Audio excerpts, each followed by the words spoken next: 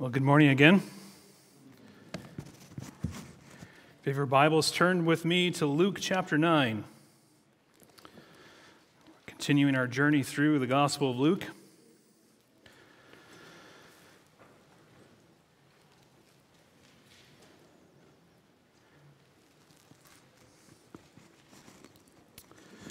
I was challenged this week was thinking through the fact that we all live with a certain set of expectations. Because of our upbringing and environment, we expect certain things to happen each day, each week, even expecting certain things to happen in our lives and to go a certain way.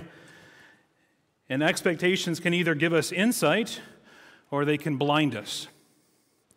And our church is made up of all sorts of people of every walk of life. We have a growing number of young people, college and career, adults hanging around, some becoming members, and you young people would do well, 20, 25-year-olds, if you hung around 50-year-olds. And I mean that because there's wisdom there to ask questions. Young people that are in relationships, desiring to have kids someday, would do well to spend some time with James and Sarah Myers, who are here with their infant twins and the two boys, so thankful they're here. They'd learn something from you guys, right? They gain insight. And not just because 50-year-old people, 25 you're hanging out with older, not because they're brilliant, although I'm sure there are some that are brilliant, but simply because they just have experienced more life. They've been through stuff. Wisdom seems to temper expectations. It gives insights. And by the age of 50, you've been through a lot. Like how to navigate a career, what it's like to meet a spouse, having kids, buying a home. And even us in our 40s would gain incredible insight if we spend time with people in their 70s and 80s. Because no matter how much we want to deny it, we're on the back half of life. And we could learn some things from those that have been ahead of us. We could bring some of the expectations that we have in our life to the surface that will give insight to us and how we should live our life. But expectations can also blind us. A tourist, someone who's not from Seattle and visits in July, might think they have to pack a rain jacket and an umbrella, only to find the weather in July is seldom rainy. They expected something, and they come and find something else out. I thought of this week, Katie and I have sat in front of a few couples going through premarital counseling who were convinced that they were never going to fight. We just smile and say, we'll pray for them. Expectations, even our expectations of love and romance, can blind us. People had expectations of Jesus. He was the Messiah, as the disciples confessed earlier. We looked at that a few weeks ago. And so he was expected to come and to rule, to make all things right in the world. And just think back of all the disciples had witnessed thus far in Luke's gospel. They had saw a fantastic catch of fish when they couldn't catch anything by themselves. They saw many healings. They saw cleansing of a leper and healing of a paralytic and raising of the dead and calming a sea. And you can imagine then their expectation for Jesus is then to march into Rome and clear out all the evil rulers and set things right. But what does he say in verse 22 of this chapter? The Son of Man must suffer many things and be rejected by the elders and the chief priests and scribes and be killed and on the third day be raised. It must have crushed their expectations. There would be suffering, then glory. That's how it's always supposed to be. Suffering, then glory. I believe we also here, seated, have expectations of Jesus. What are your expectations of Jesus? Your expectations of him can give you insight in what you know of Jesus and why he came to earth. Your expectations of Jesus can also reveal some blindness that you have about who he is and why he came. So how do we deal with our expectations of Jesus? We have to spend time in the Word. We need to meditate on what the Bible says about him and what he says about himself. We need to listen to Jesus. So here's the main idea, real short and sweet this morning. If you want to understand who Jesus is, you need to listen to him. If you want to understand who Jesus is, you need to listen to him. to have the proper expectations. And this morning we're going to look at the story of the transfiguration of Jesus, and it's crucial to understand who Jesus is and why he came. And so we have 2 points as we walk through this. If it helps to take notes, these are the 2 points. First, Jesus' exit is the new Exodus. Second, Jesus is more than a prophet. So if you haven't already, turn with me to Luke chapter 9. Look at verses 28 through 36 this morning. Luke chapter 9, starting at verse 28. Now about 8 days after these sayings, he took with him Peter and John and James and went up to the mountain to pray. And as he was praying, the appearance of his face was altered, and his clothing became dazzling white. And behold, 2 men were talking with him, Moses and Elijah, who appeared in glory and spoke of his departure, which he was about to accomplish at Jerusalem. Now Peter and those who were with him were heavy with sleep, but when they became fully awake, they saw his glory and the 2 men who stood with him. And as they were parting from him, Peter said to Jesus, Master, it is good that we are here. Let us make 3 tents, one for you, one for Moses, and one for Elijah, not knowing what he said. And as he was saying these things, a cloud came and overshadowed them, and they were afraid as they entered the cloud. And a voice came out of the cloud saying, This is my son, my chosen one. Listen to him. And when the voice had spoken, Jesus was found alone, and they kept silent and told no one in those days anything of what they had seen. This is a captivating passage. One of those passages we should always read with a peculiar thankfulness and awe, because it lifts the corner of the veil which hangs over the world and throws light on some of the deepest truths of our belief in God. This passage shows us the glory of Christ. It's probably the most dazzling breakthrough of the glory of Christ, his entire earthly life, besides his baptism. And someone asked me this week on Facebook, the Transfiguration is also one of those crucial passages to understand, just like the baptism, where the Father speaks from heaven of his Son. And this passage also shows us another world. There's another world beyond the grave, but not just beyond the grave. There's another world concurrent with this world right now. We learn from this passage that Christ had contact with both worlds simultaneously, which is just phenomenal to think about. As I was preparing this week, I was reminded of 2 Kings chapter 6 with the king of Syria and Elisha the prophet, and the king of Syria is warring against Israel. And every time he's about to attack, if you remember this, the king of Israel finds out and he leaves before the attack. And this just really bothers the king of Syria. You'd imagine it would, right? You got him, you think you're going to get him, and then he thinks he's got a traitor in the camp. And he asks, he questions people, and they say, no, my king, it's Elisha, the prophet who's in Israel. He tells the king of Israel the words that you speak in your bedroom. He must have had Alexa in there, right? And the king hears it, and they leave. And Elisha has his servant, this young man in the passage, who's probably in the school of prophets, and he hears the rumbling noise of the army because the king of Syria sends his army. He's going to take out this prophet now. And the mountainside is filled with the Syrian army. And he calls Elisha the prophet frantic and says, what are we going to do? And the servant here has the same response any rational person would have. Right? He sees the army and he says, we're in trouble. He steps out and he sees this vast army. And Elisha, though, his response, just gets me. He says, do not be afraid. For those who are with us are more than those who are with them. And I love this passage because it connects to it because this young prophet is relying on his earthly eyes. And he says, hey, look, there's this massive army. You just don't get it. You're old.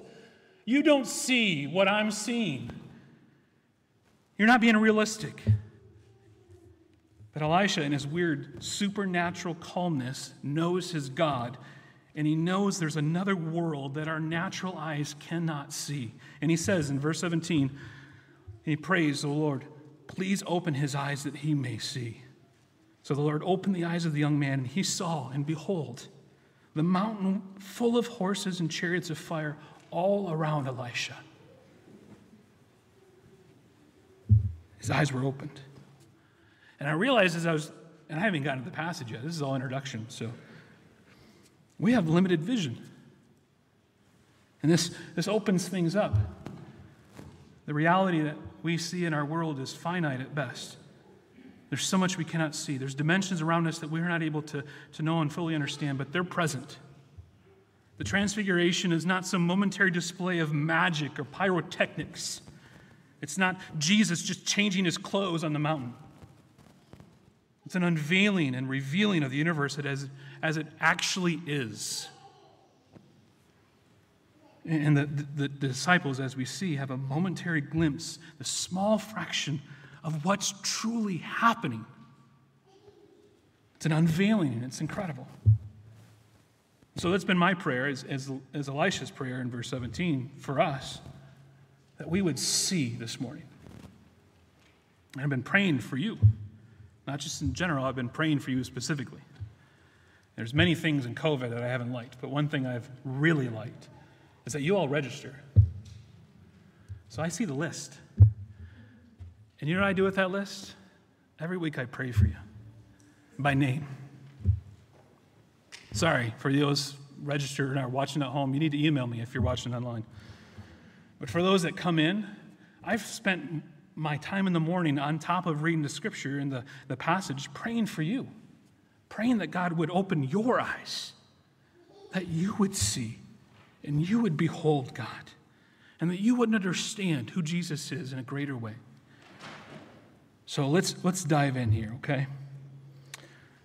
Point number one, Jesus' exit is the new Exodus, so we need to listen to him.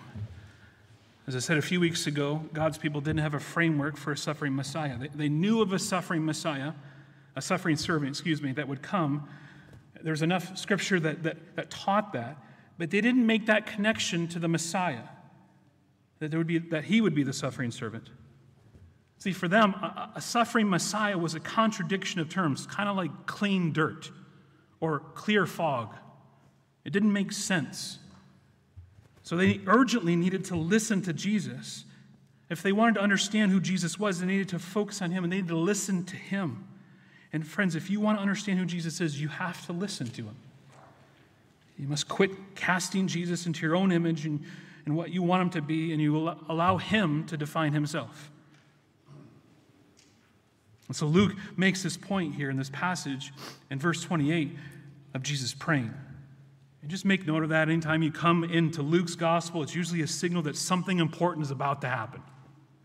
Matthew and Mark's texts say that Jesus was transfigured, but Luke doesn't have that word. The word transfigured is a form of a verb, metamorpho, which we get the English word for metamorphosis. And metamorphosis is a transformation, a change of form. But as we see, there's more going on than just that, a mere transformation. What we see on the mountain is a revealing of who Jesus is. And as he's praying, Luke says his face was changed and his clothing was altered. Matthew compares the radiance of the shining to the intensity of the sun. This experience calls to our mind the experience of Moses and Mount Sinai. Some might say that Jesus was reflecting the glory of God when he was there in the posture of prayer, just like Moses reflected the glory of God on Mount Sinai. But that isn't the focus of Jesus' life. He isn't merely a mirrored reflection. He is the light himself. Christ doesn't merely reflect the brightness of divine glory. He is the brightness of divine glory. And his glory transcends and reflects glory seen on Moses' face, but Jesus is greater than Moses. And Luke talks about his clothes. It says it became dazzling white. There's many laundry detergents that promise that when you use their product, your clothes will be whiter than white, and they're lying. There's no such thing as whiter than white. Something is pure white, it allows for not further degree of whiteness. And Jesus' clothes here far exceeds any whiteness that could have been achieved on earth by any sort of laundry detergent. And the brightness of the light and the purity of the whiteness of Jesus' clothes belong together. And when the disciples looked on Jesus, they saw the purity of whiteness. Nothing was absorbed or reflected. The source of the light that radiated from Jesus was not external. The sun and the sky did not produce the effect. In fact, I believe it was night. That's why we see the disciples struggling with heavy sleep. The light source here is Christ himself. So let me ask, what color is a lemon? Red, black, white, or yellow? What would you say? All right, you're all awake. In terms of ordinary language, that would be correct. But technically, that answer could be challenged. When I say a lemon is yellow, do I mean that the color yellow is part of the very essence of the lemon? We know better. Color is not a primary quality of anything. Yellowness is not part of the essence of a lemon. In the dark, the lemon is what color? Black. It's dark. Just like all other unilluminated objects. We see color in objects only by means of how they reflect light. And without light, there's no color. Light contains with its waves all the hues of the rainbow. When light strikes an object, some of the colors are absorbed and others are reflected. And we see color as it's reflected by objects. And the sight of Jesus' clothes resembled what we see when we look at an illuminated angel on top of a Christmas tree. The ornament has a bulb hidden inside of it. And when the light is turned on, the angel begins to glow. And the light emanates throughout the angel. So here, Jesus' clothes begin to glow in the purity of the light that is emanating from him, from within. Jesus' divine glory, his glory is shining through. They see Jesus as he truly is. Moses reflected the glory of God on Mount Sinai. But here Jesus is producing the unsurpassable glory of God. It's emanating from him. Jesus doesn't point to the glory of God like Moses did and Elijah did. No, friends, Jesus is the glory of God in human form. That's why I read earlier in Hebrews 1, he is the radiance of the glory of God, the exact imprint of his nature.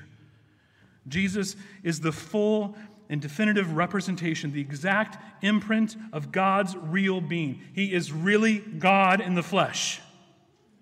Jesus is the exact representation of God's glory. He doesn't reflect glory. He is the source of glory. He is God hitting your retinas, the retinas of your soul and of your heart. He is God. That's what Luke is trying to make plain to us here this morning. And Luke says there's others with him. Verse 30, behold, 2 men were talking with him, Moses and Elijah, who appeared in glory and spoke of his departure, which he was about to accomplish at Jerusalem. These 2 men are significant. It's commonly understood that they represent 2 pillars of the Old Testament, the law and the prophets, Moses and Elijah. Moses had been dead nearly 1,500 years, and Elijah was taken up by a whirlwind 900 years earlier. Yet here they are, these men, seen more alive than ever and in glory. And here they are having a chat with Jesus on this mountain, with Jesus in glory, talking about what will take place in a matter of months on earth. And the main purpose of the law and prophets was to pave the way for the coming Messiah. Moses and Elijah, as symbols of the Old Testament law and prophets, this pair testifies to Jesus' status as the pinnacle of God's revelation and plan. See, a few days earlier, the disciples confirmed that Jesus was the Messiah, and then they were shocked to find out that he would die, that he would need to die and rise again to rescue them. And now on the mountain, they begin to discover that the death of Christ was a sacrifice that was planned long ago, before the foundation of the world, spoken all through the law and the prophets. Jesus' death would be no tragic accident. It was foreknown, it was foreordained before the foundation of the world. And Luke says that they're speaking to him about his departure. Literally, the Greek text says 10 exodon for the word departure, and you don't have to be a Greek scholar to know what that means. Exodon, Jesus' exodus. Jesus is again connected to Moses, as we saw earlier, as he's feeding the 5,000 earlier, which is a deliberate similarity to Moses feeding God's people in the Exodus. And the whole section is strong in connections to Exodus. Peter would use the same word for departure later in his letter in 2 Peter 1, talking about his own departure from the world, his own Exodus in connection to the gospel and God's word. Peter would learn from this event on top of the mountain. And for God's people, if you go back into the book of Exodus, the Exodus from Egypt was a foundational event. It was a paradigm of salvation in the Old Testament. When the people of God needed to be reminded in how the Lord had redeemed them, the example of the Exodus was always close at hand. We see those examples littered throughout the Old Testament in Deuteronomy 6 and in Psalm 136. Friends, read Psalm 136 this afternoon and rehearse again of what God did through Moses in the Exodus and the joy reflecting And it was all setting the stage for this Exodus. And here Moses and Elijah are on the mountain talking with Jesus about his impending exit, his exodus, his departure. They aren't discussing the prior Exodus. They're not talking about Moses. They're not talking about what happened when they led God's people out of Egypt. They're discussing the upcoming Exodus of Jesus, the new, better Exodus. That the Exodus that would accomplish something incredible. You see that in verse 31? They spoke of his departure, which he was about to accomplish at Jerusalem. I find that word fascinating, accomplish. Jesus' death wasn't going to be any normal death. They're speaking with him about what he was going to accomplish. We don't speak that way about our deaths. I mean, death's something that happens to us. We don't have control over it. So we can't accomplish something with our death. But Jesus can. Jesus did. He would say, "No one takes my life from me, but I lay it down." Jesus wasn't a victim. He willingly chose to die. And this is the new Exodus, a greater Exodus. And it's accomplishing something. You know, if you read in Exodus, and we are right now in our Bible reading plan, right? The first Exodus, God's people were hopelessly enslaved to a tyrant, to Pharaoh. And they couldn't free themselves. They're locked in. They were in bondage, and it's never ending. So God sends them a deliverer. He sent Moses, who would lead them out of this bondage. That Exodus was a dim preview of the greater Exodus that was to come. As Jesus is upon the mountain here at night, Jesus was soon going to lead his people, all of his people, since the dawn of time, out of a greater slavery than any man could have on someone else. We are all slaves to our sin. Jesus said in John's Gospel, "Truly, truly, I say to you, everyone who practices sin is a slave to sin. The slave does not remain in the house forever, the son remains forever. So if the son sets you free, you are free indeed." And through Jesus' death and resurrection and ascension, the greater Moses, Jesus, would lead God's people in a greater exodus to free them from the greatest bondage, the bondage of their sin.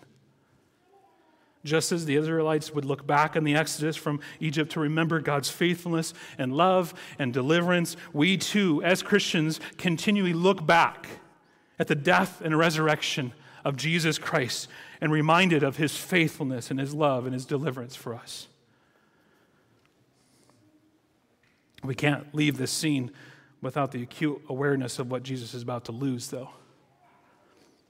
He has lived for endless ages in glory with the Father and the Spirit.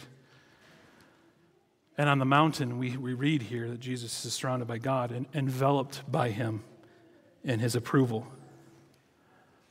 But on the cross, Jesus would be forsaken. On the mountain, we see the life he has always led and embraced and clothed with love and light and glory. But on the cross, he will be naked in the dark, stripped of his prestige and honor. And why did Jesus put himself through this? Why did he go to the cross? He did it to redeem us. He did it for you, friend, to free you from your slavery to sin. Jesus' exodus, his death and resurrection would be the final leg of the journey. And he would lead his people out of the dominion of sin through death to the kingdom of life and light, as Colossians 1 says. And friend, maybe you're here or watching online and you've never journeyed into the light, but you presently dwell in darkness of the soul. And you sense it every morning when you wake up. And you feel the weight and burden of sin. You feel the bondage of sin. No matter how hard you try to stop sinning, to stop living the same way, you can't break free. And the people in the days of Moses felt the same burden. Day in and day out, they were locked into their bondage.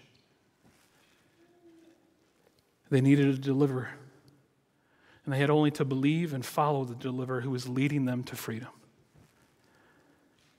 And right now, in and of yourself, friend, if you're not in Jesus Christ, you're a slave to sin. But if the Son sets you free, you will be free indeed. And you have to believe in the Son to be free.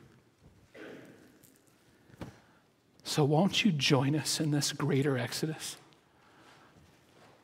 Join us in this great exodus that God has provided through his Son, Jesus. You turn to Christ in faith. That's the only way out of darkness. It's the only way out of bondage. And believe in him and what he accomplished on the cross. He died for the sins of all who would turn and trust in him. I pray that you would do that this morning, that you would turn from your sin of trusting in yourself and turn to Jesus Christ. And let us know. Come find us, myself or another pastor. We'd love to talk with you, to encourage you in the Word. Well, friends, if you want to understand who Jesus is, you need to listen to him. Jesus' exit wasn't the same as everyone else's. He was doing something new. He's going to accomplish something. Second, Jesus is more than a prophet. Jesus is more than a prophet, so we need to listen to him. Look at verse 33. As the men were parting from him, Peter said to Jesus, "Master, it is good that we're here. Let us make 3 tents, one for you, one for Moses, one for Elijah," not knowing what he said. Peter doesn't know what he's saying. He's essentially equating Jesus with Moses and Elijah. The word tent here is another word for shelter or tabernacle. And what Peter is saying, maybe he's saying, hey, look, we got the Hall of Fame here. We got Moses and Elijah and Jesus. Sweet. Let's put up some tabernacles. Let's stay for a while. We'll have the Feast of Booths here right now. Peter wants this moment to continue. I mean, it must have been incredible to see the glory and not die. Peter recognizes this moment as significant. Maybe he wanted to set up the tabernacles out of fear. Maybe he was afraid. I see the glory. I need to shelter myself. I'm not sure. But I think he wants it to continue. You know, you might have had the same feelings before. Perhaps this has happened to you when you were part of a certain church and you long to find that sort of church again, to recapture that culture, that feeling again. You want to recreate it. You want to keep it. You want to pack it up in a bottle and enjoy it forever. I've heard from visitors. I've heard from people that have been here a long time. And they stay for a while. Visitors come and then they leave because for them, they say, it's not like the church I grew up in. It's not like the church where I grew spiritually, or I was saved, or where I had tremendous experiences. And I want that back again. They want to recreate the mountaintop experience. They want to replicate what they were feeling then. And they think things, they say things like, we did this in ministry. Our services looked this way back then, and God blessed it. So we need to go back to that. We need to do it that way. You can't argue with results. Friends, we tend to be very nostalgic in our views of the past. And we tend to gloss over the hard stuff and only remember the good stuff. And we want to recreate it, to keep it, to live there. We want to build tabernacles and just stay. And God is calling us off the mountain to follow Jesus. And that means it's going to be hard. The mountaintop experiences are episodes and they're important, but basically life for all of us is a journey to the cross. We take what God intends as momentary, along the way encouragement, and we want to make it a permanent arrangement. But that's not the point. Friends, if you're judging a church or our church or a worship service and how it made you feel, that might be an indicator that it wasn't God you're going to church for, but yourself. What you want out of it. Peter says, Jesus, it's good we're here right now, but maybe I should make tabernacles and we can enjoy it forever. And God responds by telling him to listen to Jesus. Peter doesn't get the answer to his question, but he's corrected in his view of this moment that he's experiencing. God is saying to Peter and effectively to us this morning that listening intently to Jesus and his words, following his life and living like him is more important than trying to achieve or recreate a mountaintop experience with God. And we should not strive to live the Christian life trying just to find mountaintop experiences. That's not living the Christian life. The Christian life is lived in the trenches too, the valleys. It's lived in the mundane, the Monday through Friday, the difficult. Living for Christ is an everyday experience where people hurt us, where our expectations don't line up with what we hoped for. And we learn how to be faithful to God when things don't go the way that we've always dreamed they would. You know, as Peter was saying this, it says in verse 34, a cloud came and overshadowed them, and they were afraid as they entered the cloud. All of the gospel writers that talk about the transfiguration tell us right after Peter's suggestion of a building a tabernacle, as God the Father speaks. And the glory cloud comes out and they see Jesus now alone. And what he's trying to tell us is that Jesus is not another prophet. He's not just another teacher or sage that you can respect. And he doesn't fit into your tent, your tabernacle. You can't put him into your hall of fame. You can't put Jesus into your pantheon of special people that you admire. He's not one among many exceptional people. And Jesus is utterly unique. The cloud of glory is the sign pointing to him. If you remember back in Exodus, God freed his people from Egypt, and he did so with a cloud of glory. And what is a cloud of glory? The glory cloud was a sign, a representation of the transcendence and majesty and greatness and power of God. And the disciples here in Luke's gospel are afraid. Why? Because every place in the Hebrew scriptures where the Shekinah glory, the glory cloud, appears, contact with it is lethal. When it comes down on Mount Sinai and there's lightning and smoke and thundering all about the mountain, Exodus 19:12 says, "Take care not to go up to the mountain or touch the edge of it. Whoever touches the mountain shall be put to death." And so here comes the cloud around them. And so you bet they're scared. But an amazing thing happens here. They don't die. When Moses was up on the Mount Sinai and he said, "Show me your glory, Lord." And what did the Lord say? "No one can see my face and live." But here they are. And they actually see his glory. They see his face. And they live. And what does that mean? The Transfiguration is teaching us that Jesus is not only the God on the other side of this deep chasm, he is somehow the bridge to this chasm. He's the way. And the disciples stand there and they see the glory of God. They didn't bring a sacrifice. Why? Because Jesus would be the sacrifice. And the disciples weren't perfect, and yet they live when they see him. Why? Because Jesus was perfect. And this event tells us that unlike every other religion on the planet that says you must do something, you must be something to be accepted, to bridge the gap to God. But right here in this text, Jesus is the bridge. And so when you believe in God through Jesus, when you approach God through Jesus, when you take hold of him and trust in him, you live when you see God. And it's not because of your holiness, it's not because of anything you do on your own, it's not because of your record, because it's full of flaws. And it's not because of your sacrifices. You can't do enough. It's only because of Jesus Christ. And we need to see that. We need to understand he is the focus. And that's what the cloud says. Look at verse 35. And a voice came out of the cloud saying, "This is my son, my chosen one. Listen to him." Jesus is not another prophet in a long line of prophets like Moses and Elijah. He isn't a prophet trying to get near to God. He isn't some kind of good teacher just pointing us to God. He is God. So friends, you can't casually listen to Jesus.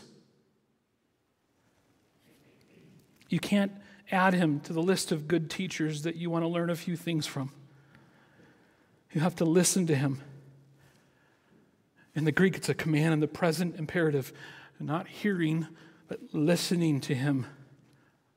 Obeying him. You either utterly reject Jesus and all that he says, or friend, you build your entire life around him. There is no third option. It's all or nothing with Jesus. And maybe you've been taught or just came to the conclusion on your own that you can just take a few things here and a few things there from Jesus. You can learn a little bit here and there, and you just kind of add it to your life. But that's not what the Bible says. That's not what the Father says right here. It's all or nothing with Jesus. Moses was no slouch. He was highly viewed by God's people, one of the greatest figures in all of history of the Old Testament. He was a mediator who brought the law of God to his people. He led them out of slavery in Egypt. And Elijah, he was one of the great prophets of the history of Elijah. But the Father looks on Jesus and says, "That's my son." Not Moses, not Elijah, but Jesus. Moses and Elijah were faithful to the task, but Jesus is the very Son of God. So we need to listen to him. And to further emphasize this, in verse 36, last one here, when the voice had spoken, Jesus was found alone. This is Luke's way of communicating something to us. Moses is gone. Elijah is gone too. And here's Jesus. He is the bridge between God and humanity. Jesus is able to give what Elijah couldn't give you, that Moses couldn't do. He's the one who can deliver you. It's only Jesus. It's only ever been Jesus. And so we need to listen to him. The voice proclaimed to Peter's ears that however great Moses and Elijah were there standing before him, there's one far greater than those two. Everything centers on Jesus. Not on Moses, not on Elijah. The law and the prophets pointed to Jesus. And it's a foolish mistake to believe that men and women of the Old Testament knew nothing about the sacrifice which the Messiah would come to make. Their light and knowledge, no doubt, was far less clear than ours today, but they saw it coming. They hoped in the Messiah that would come to rescue their people. And Jesus is the essence, the heart of the revelation. And we're to listen to Jesus alone. He is the greater Moses. And he's greater than all the prophets. So how do we apply this message?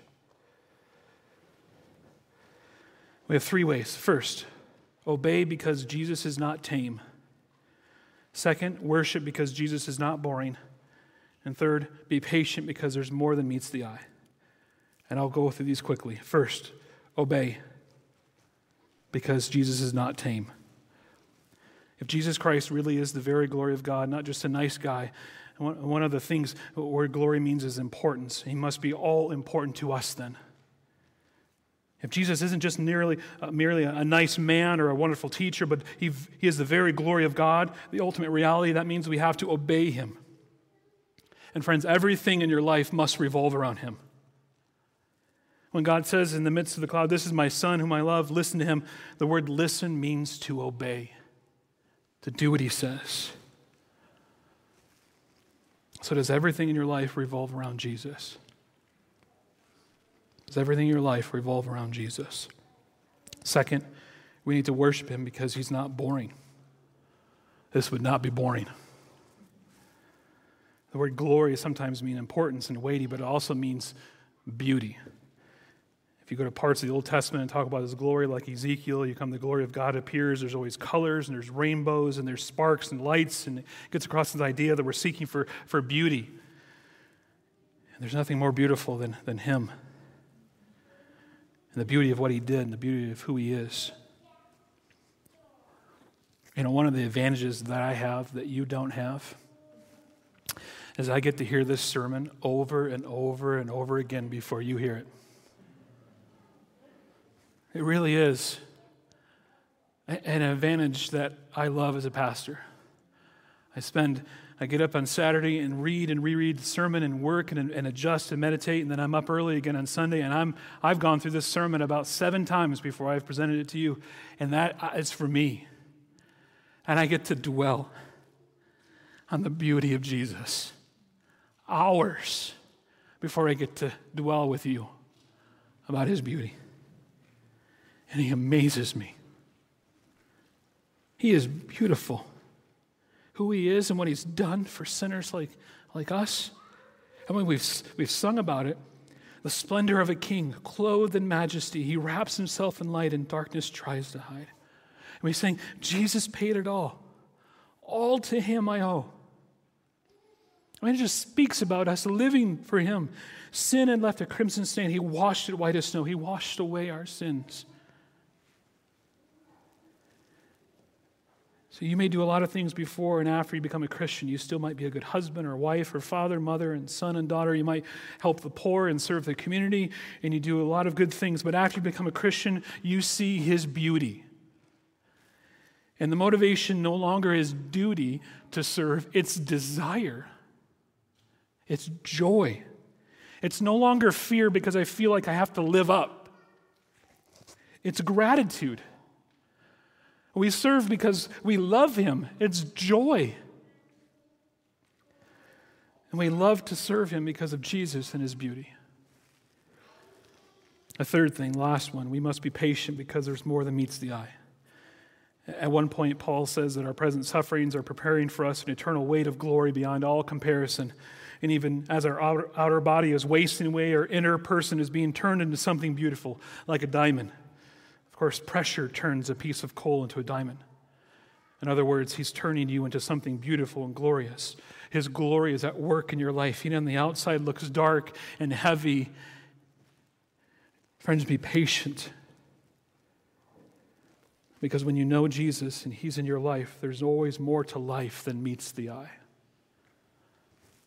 There's another world. So, friends, as we looked at a few weeks ago, why should we deny ourselves and take up our cross to follow him? Because he really is God's king. And he has come to accomplish God's rescue of humanity.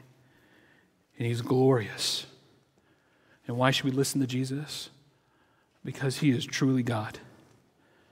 And if you want to understand who Jesus is, you need to listen to him. Let's pray.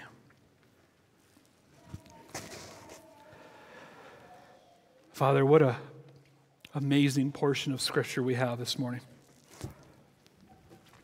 We thank you for loving us so well and giving us your word so that we can know you and obey you and worship you.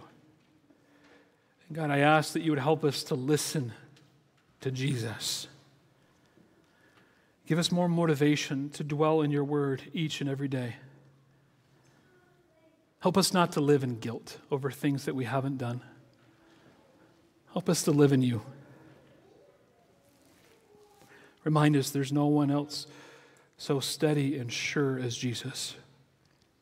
And our hopes are held secure in him. And in Christ alone our hope is found, our comfort and our peace. And in him we are found, who we are meant to be. And so, Father, we ask that you would take your word and you would sink it deep within our hearts this week.